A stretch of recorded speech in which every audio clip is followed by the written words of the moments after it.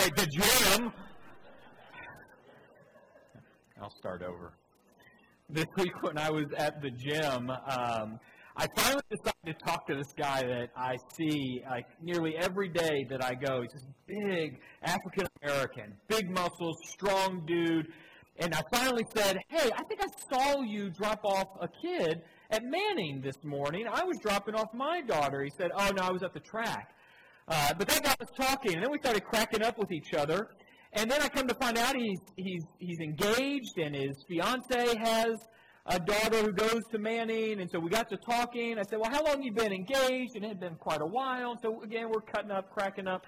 And then I tell him, but you know I'm a pastor. So if you need someone to marry you, I probably could.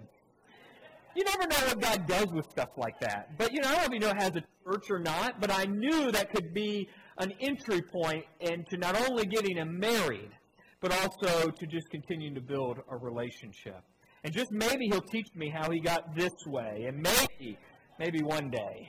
But it got me thinking about performing a wedding ceremony. I've done many and many of these, and I thought, man, that really goes along really well with what we're doing this morning. So if you had the privilege of having me do your wedding, at some point in the wedding, in the ceremony, we would come to this point where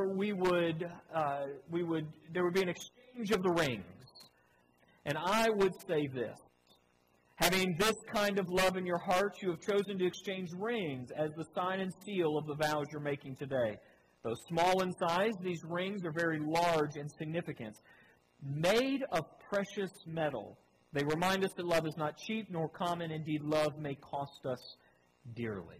And I'd go on to say some other very profound things that someone else wrote, but I'm reading. But what really struck me this week. What brought this back to my memory as I'm trying to sell my services to this new friend at the gym was what I say there at that part about rings being precious metal. Precious metal. It reminds me of what Peter says in verse 18. It's where we ended last week. Remember how we ended last week? 1 Peter 1:18. Peter, after reminding these Christians of who they are, he gets into this part where he tells them, you've been redeemed. Here's what he says.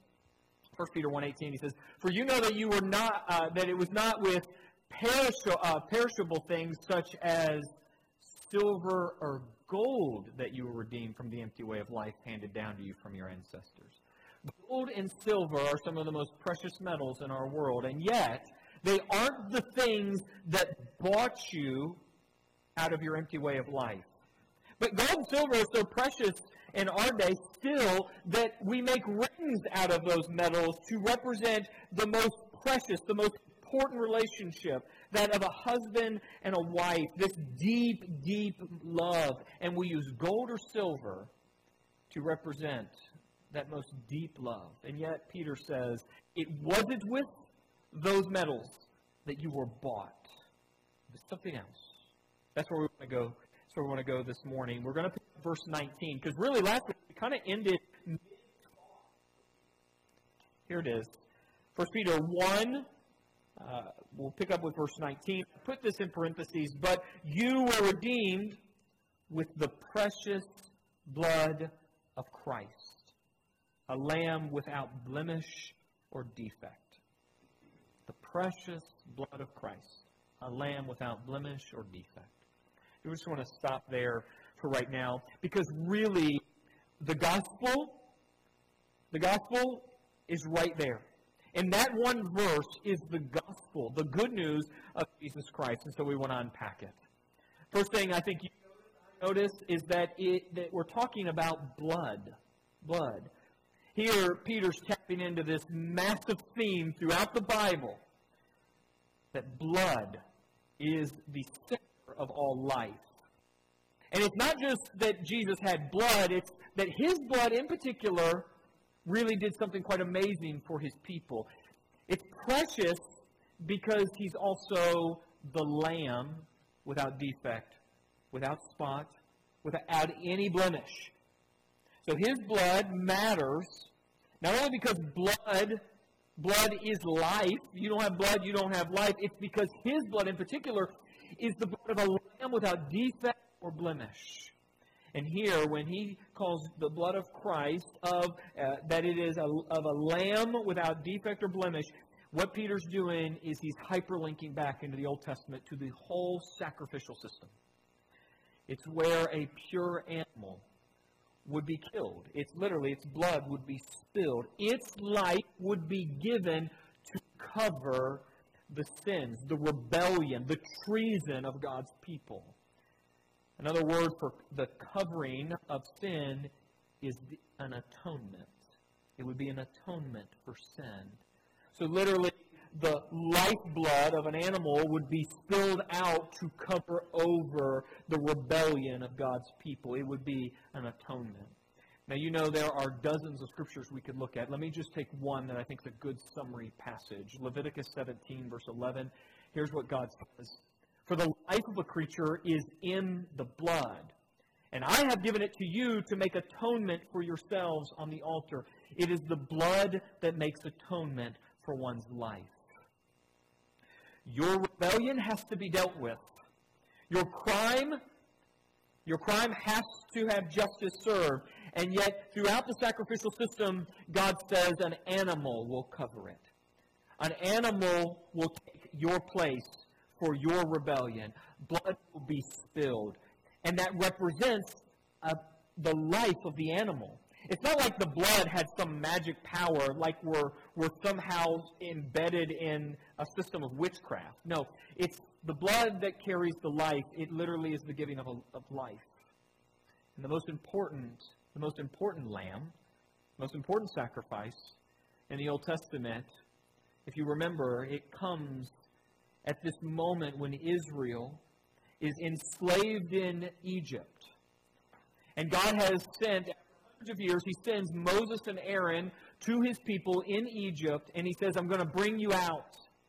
And so Moses goes over and over again to Pharaoh, King Pharaoh in Egypt, and you know what happens. Pharaoh says, no, no, no, no, no, no. And every time Pharaoh says no, God sends a plague. And over again, God is trying to make it very clear he's bringing his people out. And yet Pharaoh again and again says no. And we get to this point in the story where finally God says, okay, I will kill every firstborn. Animal, human, every firstborn in Egypt will die. And that will finally be the cue for Pharaoh to let my people go. But what do you do about Israel? I mean, what are you going to do with God's people? Are you going to wipe out every firstborn in Israel? No, God tells his people there's something you can do. There's something you can do that will protect you. It will cover you from the angel of death that I will send into Egypt that will wipe out every firstborn. There's something that you can do to protect you. Here's the story. Here's how it goes. Exodus 12. We're not reading every verse exactly. We're taking a large excerpt out of verses 1 through 12. The Lord said to Moses and Aaron in Egypt, tell the whole community of Israel, on the 10th day of this month, each man is to take a lamb for his family, one for each household, and the animals you choose must be 1-year-old males without defect. And you may take them from the sheep or the goats. Take care of them until the 14th day of the month, when all the members of the community of Israel must be slaughtered. Of Israel must slaughter them at twilight. Then they are to take some of the blood and put it on the sides and the tops of their door frames of the houses where they eat the lambs. And that same night they are to eat the meat roasted over the fire along with bitter herbs and bread made without yeast. Eat it in haste. It is the Lord's Passover. And on that same night I will pass through Egypt, and I will strike down every firstborn of both people and animals. And I will bring judgment on all the gods of Egypt. I am the Lord. The blood will be a sign for you on the houses where you are. And when I see the blood, I will pass over you. No destructive plague will touch you when I strike Egypt. It was the blood that covered the people in each household. It was the blood of a lamb without defect. Without the blood, judgment came to your house. But if the blood of a spotless lamb gave their life and you covered that blood over your doorframe, you were covered. You were atoned for. Now here's the problem with that sacrifice and the many more that come after. Now on that night, the people in each house covered by the blood, they were saved. But it didn't take long for the people of Israel to eventually sin again. And again they rebel, and again they rebel, and again they rebel against their God. And so God has this system where they are to bring sacrifices regularly, day after day, to atone for their rebellion, to atone, to cover their cosmic treason. They keep rejecting their God, the God who saves them, and yet God says, if you bring the sacrifice, if a spotless animal is given over to cover your sin, your sins will be covered. They will be atoned for. You know, the problem with that is that there's no end to the sacrificial system. You got to keep doing that day after day, month after month, and year after year. In the New Testament, the Hebrew writer looks back at that whole sacrificial system, and he makes that very point. That all the sacrifices, there was no end. Here's what the Hebrew writer writes. We'll do this out of the New Living Translation. Hebrews 10, second part of verse 1 through verse 4. The sacrifices under that system in the Old Testament were repeated again and again, year after year, but they were never able to provide perfect cleansing for those who came to worship. If they could have provided perfect cleansing, well, the sacrifices would have stopped, for the worshipers would have been purified once and for all, but instead, well, those sacrifices actually reminded them of their sins year after year. For it is not possible for the blood of bulls and goats to take away sins. Now, on surface, that's real depressing. So year after year, week after week, you are reminded that you are a rebel. That you are a person who commits cosmic treason. You are a person who never can get it right. And yet you keep coming and you keep having your sins atoned for, but you just wonder, when's the day when we finally have perfect purity? One day there'll be a lamb. There will be a sacrifice. Something's coming when finally we don't have to keep going to the temple to sacrifice bulls and goats and lambs. One day, there'll be a lamb. Please, one day, let there be someone who covers us so that we don't have to keep doing this over and over, where we don't have to just keep trying our hardest all the time. Surely there's someone. Isn't it interesting that when John the Baptist comes on the scene, just on the cusp of the ministry of Jesus, there's this moment where John the Baptist looks out and he sees Jesus, and he knew someone was coming. John chapter 1, verse 29 records what John the Baptist says. John saw Jesus coming towards him and said, "Look, the Lamb of God who takes away the sin of the world." All of those centuries waiting finally for a sacrifice, someone that'll cover your wrongs. And you don't even have to be religious to know you do bad things. Someone was coming to make amends, to cover our treason. Someone was coming, and finally, it's this man, the Lamb of God. He doesn't have spot. He doesn't have blemish.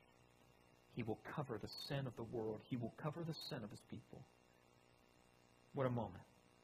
And so this is all in the mind of Peter. And some of it's literally in his experience.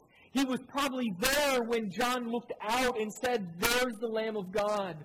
So when Peter pens the letter decades later, that this Jesus, the Lamb, without spot or blemish, all of this is coming back. All of this is echoing. All of it's hyperlinked back into the sacrificial system, into Jesus himself, the Lamb of God who takes away the sin of the world.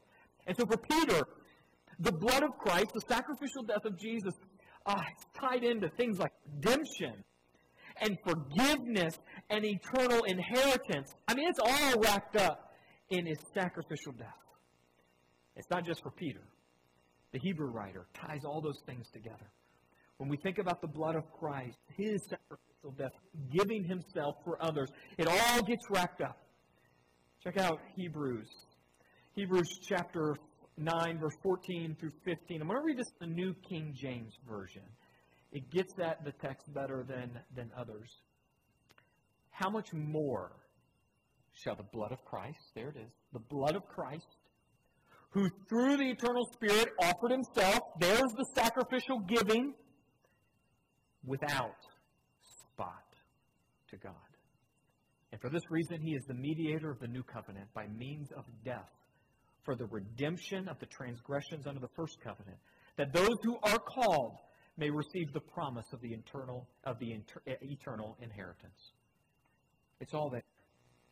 When he gave his life up, when he who was without any blemish, never rebelled against God the Father, this person gives his life away, he covers the sins of all of his people.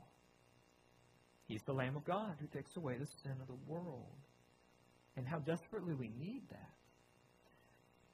So the Apostle Paul, as he reflects on all of this himself, so you have Peter, you have the Hebrew writer, and just take the Apostle Paul. Apostle Paul, a man who killed people, a man who had Christians arrested and put in prison, a man who ordered the death of many, a man who was quite wicked. And when this man comes to know Jesus, it overwhelms him. And he gets to this point in one of his letters where he just summarizes the gospel. Very much like Peter, but just with a slightly different angle. Here's what he says, 2 Corinthians 5:21. He's saying the same thing, just a different way. God made him who had no sin to be sin for us, so that in him we might become the righteousness of God. There's this one particular scholar that I really like. He talks about what's happening there in that verse. He says it this way. He said, the guilt he, Jesus, bore was not his guilt, but he bore it as if it were his own. God put our guilt to Christ's account and made him pay the penalty for it. All the guilt of all the sins of all who would ever be saved was imputed to Christ. It was reckoned to his account as if he were guilty of all of it. And then God poured out the full fury of all of his wrath against all of that sin, and Jesus experienced it all. This does not mean that Jesus literally became sinful. No, it's as if you stole something and had to go to court, and I stepped in. I said, I'll take the punishment. I will take the guilt. Now, I didn't steal it. It wasn't something I did. It wasn't within my character, but I'll take on the guilt. I'll take on the punishment. If something like that actually happened to you, you would be eternally grateful to that person forever and ever and ever.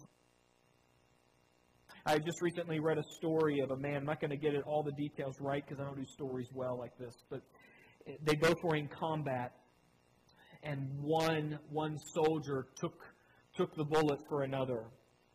And it left the one who took the bullet disabled for the rest of his life. But the one saved, he took care of that one, the one who saved him for the rest of his life. Took care of his financial needs, made sure he had resources to get where he needed to go. Because from that point on, he never forgot that the bullet meant for him, someone else took. Now, the thing about us is that we actually deserve the bullet. Now, I know that's not popular in about us being bad people. We like the idea of thinking that we're good. We're just good people. In the perspective of God, from the perspective of the Bible, we all have sinned and fallen short of the glory of God. We all want to establish our own kingdom, and that happens in all kinds of different ways. But you and I both know that in the end of the day, we wouldn't mind being the center of the universe. That's the thing we struggle with at the core. And that has to be dealt with. If I had a child right now, and I mean my own child right now, running through this sanctuary, yelling and screaming, I know one of you would eventually say, get this thing under control. That's what you tell me. Because you would have this sense of justice, like, that's not right. Deal with that. From the perspective of the angels, we had to be dealt with. And in the perspective, from the perspective of the holiness of God, we had to deal with. And what Paul says here is that what Jesus did is he took the guilt. He took all that we were due and he put it and transferred it over to his account. It was imputed. It wasn't transferred. It was imputed. It was given to him. And he took on the punishment for all those that would be saved. And then Christ takes all of his righteousness and he passes it back over to us. So that when we come into the presence of God, do you know who he sees? He sees Jesus. You see, our doorposts have been covered by the blood. And he passes right over and he sees the righteousness of Christ. Now, we have not literally become righteous on the inside. That's that whole sanctification thing, becoming more like God in everyday life. But in the eyes of God, it's immediate. You have now the righteousness of Christ. It is imputed to you. He who knew no sin became sin for us so that we could have the righteousness of God. That's the gospel. So verse 19, 1 Peter 1:19 is the gospel. That you have been redeemed by the blood of Christ, a lamb without spot or blemish. That's the gospel. It's really good news. And my prayer is that I would feel that, you would feel that, and know the reality of that good news. But man, there's a lot more. There's a lot more we could say about Jesus. So if you just give me another moment, I want to tell you a few more things about Jesus. Actually, let's read what Peter said. Two observations. So after distilling the gospel into verse 19, he goes on to then expand it with 4 more dimensions of who Jesus is. Verse 20. He was chosen before the creation of the world, but it was revealed in these last times for your sake. And through him, you believe in God, who raised him from the dead, glorified him, and so your faith and hope are in God. Okay, some quick observations. Things going on here. Let's take them in order real quick. I think the first one might be the one that might jar us the most. Chosen before the creation of the world. You ever ask the question, why did God create the world? Why did sin enter the world? Why did Adam and Eve have to sin? Why all this bad stuff in this very good creation? I don't have a good answer, but I know this, that Christ, it had already been determined Christ would come before the creation was ever established. That's what I know. Before the foundation of the earth, Christ was preordained. It was not some spontaneous decision by God the Father to say, oops, man, I really messed this thing up. Things have gone haywire. We better come up with a plan. He was chosen before the creation of the world. So there was nothing random about Christ coming for our sake. Second thing we notice is that he was revealed in the last times. And most scholars think this refers to the incarnation. Literally, God in flesh came into the world. This is not a God distant, somewhere out there. He revealed himself. He's not a God who just hides. He's a God who reveals himself. He reveals himself fundamentally in Jesus. And it's the last times because with Jesus, the world fundamentally changed. Third thing, he was raised from the dead. It's not just that he gave over his life. It's that God the Father confirmed his sacrificial death and all that it did when he, by his power and the Spirit, brought him back to life. And so now Jesus is alive right now. And it is a massive signpost to the world that the death of Christ and all that he accomplished was accepted by God the Father, and now salvation goes into the world. He was raised. And last, God glorified in him. So after he was brought back to life, he then ascended to the Father, and now Father and Son share in the glory they have had for eternity. All of that's right there in those just 2 verses. Okay, so with all that said, probably no surprise that salvation comes through this Jesus. It comes by Jesus and it comes through Jesus. It is by his power you believe, and it is through him you have salvation. He covered you, no one else. And I come to this question. I often come to this question. Like if I have these moments where I want to get away from sounding religious, and I want to say something or ask a question in a way that maybe we would do in everyday life. And so here's the way I would ask this. If not Jesus, then who? Who will you go to? And I mean, really, I don't mean this. Again, this is not I'm not mean this in some religious context. I mean, literally, if it's not Jesus, who will you go to get things right? Have you ever tried getting it right yourself? You know why the self-help industry is a billion-dollar publishing industry? Because no one gets it right. You got to keep going to the next expert. Who will you go to? Muhammad? Buddha? Confucius? I mean, take your pick. Who do you want? I go with Jesus because I found no one else like him. That's why I picked Jesus. So it's through him. But that isn't just some big religious thing. It's just for me also a logical step. And because by God's grace I now can see clearly, to me I don't know where else I would go. I go with Jesus, the one raised, the one glorified. And interestingly, it's through Jesus then, let's go to the next slide, that we have faith and hope in God. You want to know why you can have hope in God no matter what your storm? Because Jesus is alive right now. That's why you can. Doesn't mean that your storm isn't going to take you out. Your storm could take you out. But in eternity, in the long run, in what matters, you are perfectly safe because of Jesus. So you can anchor your hope there.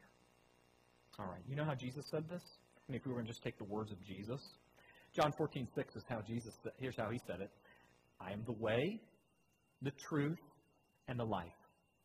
And no one comes to the Father except through me. That's how Jesus says it. So if you want to make things right inside, you got to have Jesus. I don't know another way. And I've tried a lot of other ways. It's Jesus, the Lamb without spot or blemish.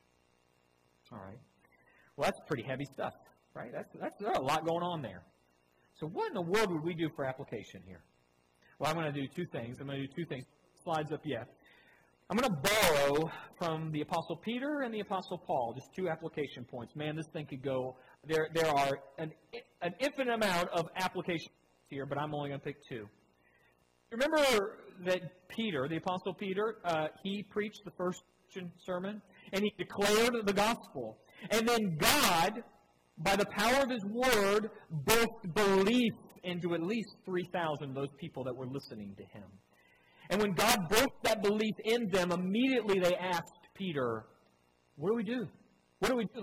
What do we do with this faith growing now in us? What do we do with this? What is our next step? We want to be part of this.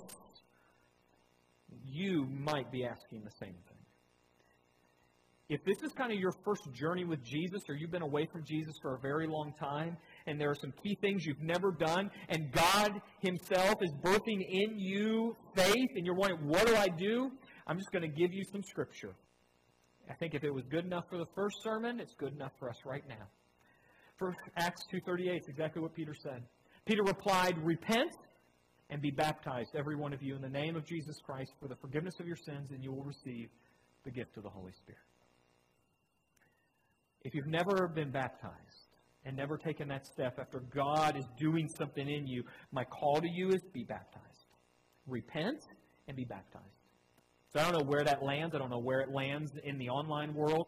But I would be remiss if I didn't at least get us to this point. Because when the first gospel was preached, Peter says after God was birthing something in at least 3,000 people. So if you've never repented and been baptized, that's where you need to be. All right, second point. This one's going to get under all of our skin. The Apostle Paul, when he was writing to the Colossians, he's trying to teach them how to be like Jesus. And this core piece of the gospel is that God forgave you, not because of anything you did, but because of his great mercy and grace. And now Paul wants to tell these Christians, you have to do the same thing, by the way. Here's what he writes, Colossians 3:13. Bear with each other and forgive one another. If any of you has a grievance against someone, forgive as the Lord forgave you. Come on. Really? I mean, if you do that, you're going to have to, let some people off the hook. Who wants to let people off the hook? I don't want to let people off the hook. I got some people in my life that I'm still holding some grudges against, and it feels good. It feels real good. Just this week, someone texted me about a particular person. And had a little self-righteousness emerge. Because we both, me and this person, were right, and that person's wrong. But you forgive as the Lord forgave you. Do you remember what Jesus taught us to pray? I hope so. You said it earlier today. Forgive us our sins. Forgive us our trespasses as we forgive those who trespass against us. It's probably one of the scariest thoughts to imagine God forgiving us like we forgive other people. Wouldn't that be a scary thing? So here's my application for you on this and for myself. No. Back that up. Nope. We're still in application. Just imagine you didn't see that. Good. I know every one of us has someone in our lives that we don't like. Not just we don't like them, but we're still holding something against them. The call of the cross, the call of the gospel, is that you give away the same grace that you were given. Now, that does not mean that you give them a pass. It doesn't mean you forget. But it means you no longer rehearse in your mind all the wrongs they did to you and all the ways you can get back to them, or somehow how they're worse than you are. When we play that mind game, we're holding someone to account. And God said, particularly Paul here says, you have to forgive them like Christ forgave you. Aren't you glad Christ is not rehearsing inside of his mind all the things you used to do to him and you did this morning? Aren't you glad? Paul says, you have to bring that same thing now to other people. I am telling you that as a practitioner, someone still trying to work that out on my own. This is why we need God's Word. Not because I've got this worked out and I bring it to you. It's because I am under the authority of the Word of God as well, and so I'm still working here too. And sometimes you've got to pray for these people. Whatever it is, I'm just saying, I know every one of us has got somebody. So maybe you start by saying, God, I don't want to. Would you help me? Maybe that's what you do. And you pray that for 10 years. God will help you. The Spirit will help you. There's no doubt. But we got to own that one. All right. Next step. Here it is. So take all of that, and I want us to do this week. Put a cross in front of your eyes each morning. I mean this literally. Like, put some type of physical cross in front of your eyes every morning. Do you mean morning? Yes, I mean morning. Like when you wake up. Let me tell you how I do this in our home. Elena Crow painted this for me. I saw this painting in my in-laws' house, and this actually was painted by a prisoner, someone who was in jail. I think they had a lifetime sentence. Came to Jesus, and he painted this. He didn't paint this one. He painted the one that is in my in-laws' house, and I said, man, I really love that. What I love about it is I like the idea, I'm trying to get that I love the idea of being behind the cross and just being humbled by humbled by the scene that man is covering my treason. And there was a moment when we were there months ago in the morning, no one was up, and I just had a moment painting. And so I asked Elena, I said, could you paint this for me? So I took a picture, said, could you do a rendition of it? And this is what she gave me. It's a wonderful painting. So we have this in our family room. And every morning, nearly every morning, at some point, I look at this. Just a few days ago, I had a temper tantrum. I blamed Tess for a lot of things. I was really rude. I woke up the next morning, and I just said, I'm sorry. Not like, I'm sorry, but I want you to understand when you did this, this, and this is why I did this. No, it was just like, I'm sorry. And it was this painting that framed that confession.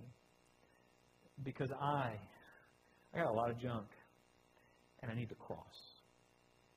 And I know the people, by the way, that have hurt me, they got a lot of junk too. So thank God that Christ did this for me. I need some help doing it for other people. So this has got a lot of things it might teach you. I don't know. It might remind you that you're not the center of the universe. You needed someone to pay your debt. I don't know. It might teach you to be full of grace and mercy. It might remind you that you just need Jesus today right where you live. I don't know. But put the cross in front of you. And do not forget that your redemption, who you are, is tied to someone else's grace. Not your own strength, skills, or reputation. It is Jesus. Reminds me of when Paul said, I will boast in nothing else but the cross of Christ. That's what I want to do this week. So find a way to get a cross in front of your eyes at some point in the morning and remember the gospel. Let me pray for us. Father, thank you for your word, and thank you for everything you have done for us through Christ. It is through him we believe in you. We have trust. We have hope. And continue to forgive us. We know that we now carry the righteousness of Christ. Continue to make that reality in our character and help us to make this real right where we live. Maybe for many of us that means forgiving people that have hurt us. And some it may be finally being baptized, repenting and being baptized. Wherever you find us, Holy Spirit, wherever you're going to take the word and work it by your sovereignty, do it. And we thank you for that. In the name of him who is Lord and Savior, Jesus, the Lamb without spot or blemish. Together we say, Amen.